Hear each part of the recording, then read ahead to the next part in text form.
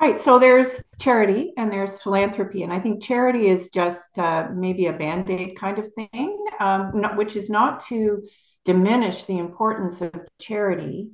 But philanthropy, I think, is potentially a bit more purposeful. And it's sort of Bill Gates, we've heard, has really elevated it to looking for outcomes, looking for a bit of a business model applied to giving. And I think philanthropy may be more like that long term with a vision and a goal in mind to eradicate as opposed to deal with something that is an immediate need. What a great point, because you can think about making some kind of financial donation, but sometimes if it doesn't necessarily have a plan to it, you don't necessarily know where it could disappear into the ether. It's like somebody saying, "Hey, I'm going to give you $100 for your birthday," and you say, "Well, the hydro bill is due. That's going to come in really Yeah. handy," and it just gets absorbed. So when we look at that kind of idea, is that something that you think might grow stronger as we move forward? Well, I think a lot of people are looking for solutions. So, one of my favorite charities is the food bank. And I know that the food bank's goal is to finally be out of business. And a long term strategy has to be developed associated with that. So, one can give to the immediate need. And my heart, kind of goes out to people at Christmas time where the rest of us are enjoying plenty. We want them to enjoy that along with us. But over the long term, we need food security, we need home security, we need income security. So those are the longer term goals that are associated with something like the food bank. And I think we're all there. We're just, let's deal with this. This is Canada. Let's get on with the business of fixing these problems. Barb Leggett joining us from Leggett Injury Lawyers as we talk about it being National Philanthropy Day, Tuesday, November the 15th. And I guess one of the things that you have been very involved in, Barb, is the Children's Hospital and the Children's Health Foundation. What was it that drew you to those organizations? So, first of all, was building B Tower, which was to accommodate children. And it's pretty evident that when you went to the hospital before B Tower was built, and that's where my association goes back to, you can't intermingle kids with adults. They have completely different needs. The hospitals are scary places. My own granddaughter's there right at the moment, and as try as they might, it's still a scary place. So you need to accommodate mom and dad. You need to have bright colors and Mr. Berrygood and all the rest of it. So that was one thing.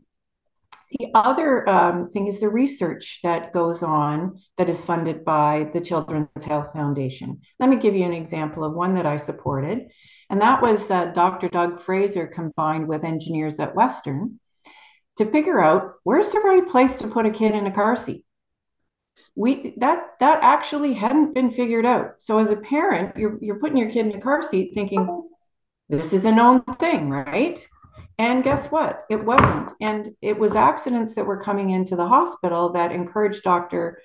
Fraser to reach out to folks at Western who were already involved in fatal accident investigations. And so they needed funding for this research. And that just was a no brainer to me. That's an outcome, right? That's philanthropy because it's focused on finding an answer. So I think that the work that they do at Children's Health Research Institute is marvelous.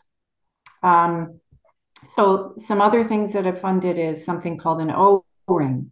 And an O-ring is a kind of X-ray machine that is in a circle. And in the child context, it has made it much more feasible for good surgery to be done on children with severe cases of scoliosis. The doctors have, really found that to be helpful. So, it's everything from building infrastructure to specialized equipment to research, and then at TVCC.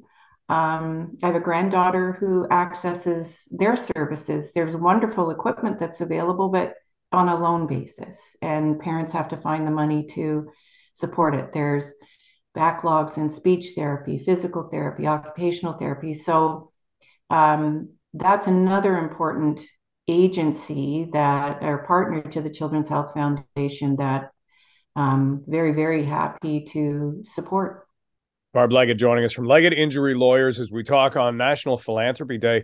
Barb, how do you find out about all of these things? Because we might have people listening right now who would say, I'd love to do things like that. I don't know where to find them. Well, CHF is, I think it's called childhealth.ca. So go there and they have a donate page and a contact page. And believe you me, they will make it easy for you to take that next step.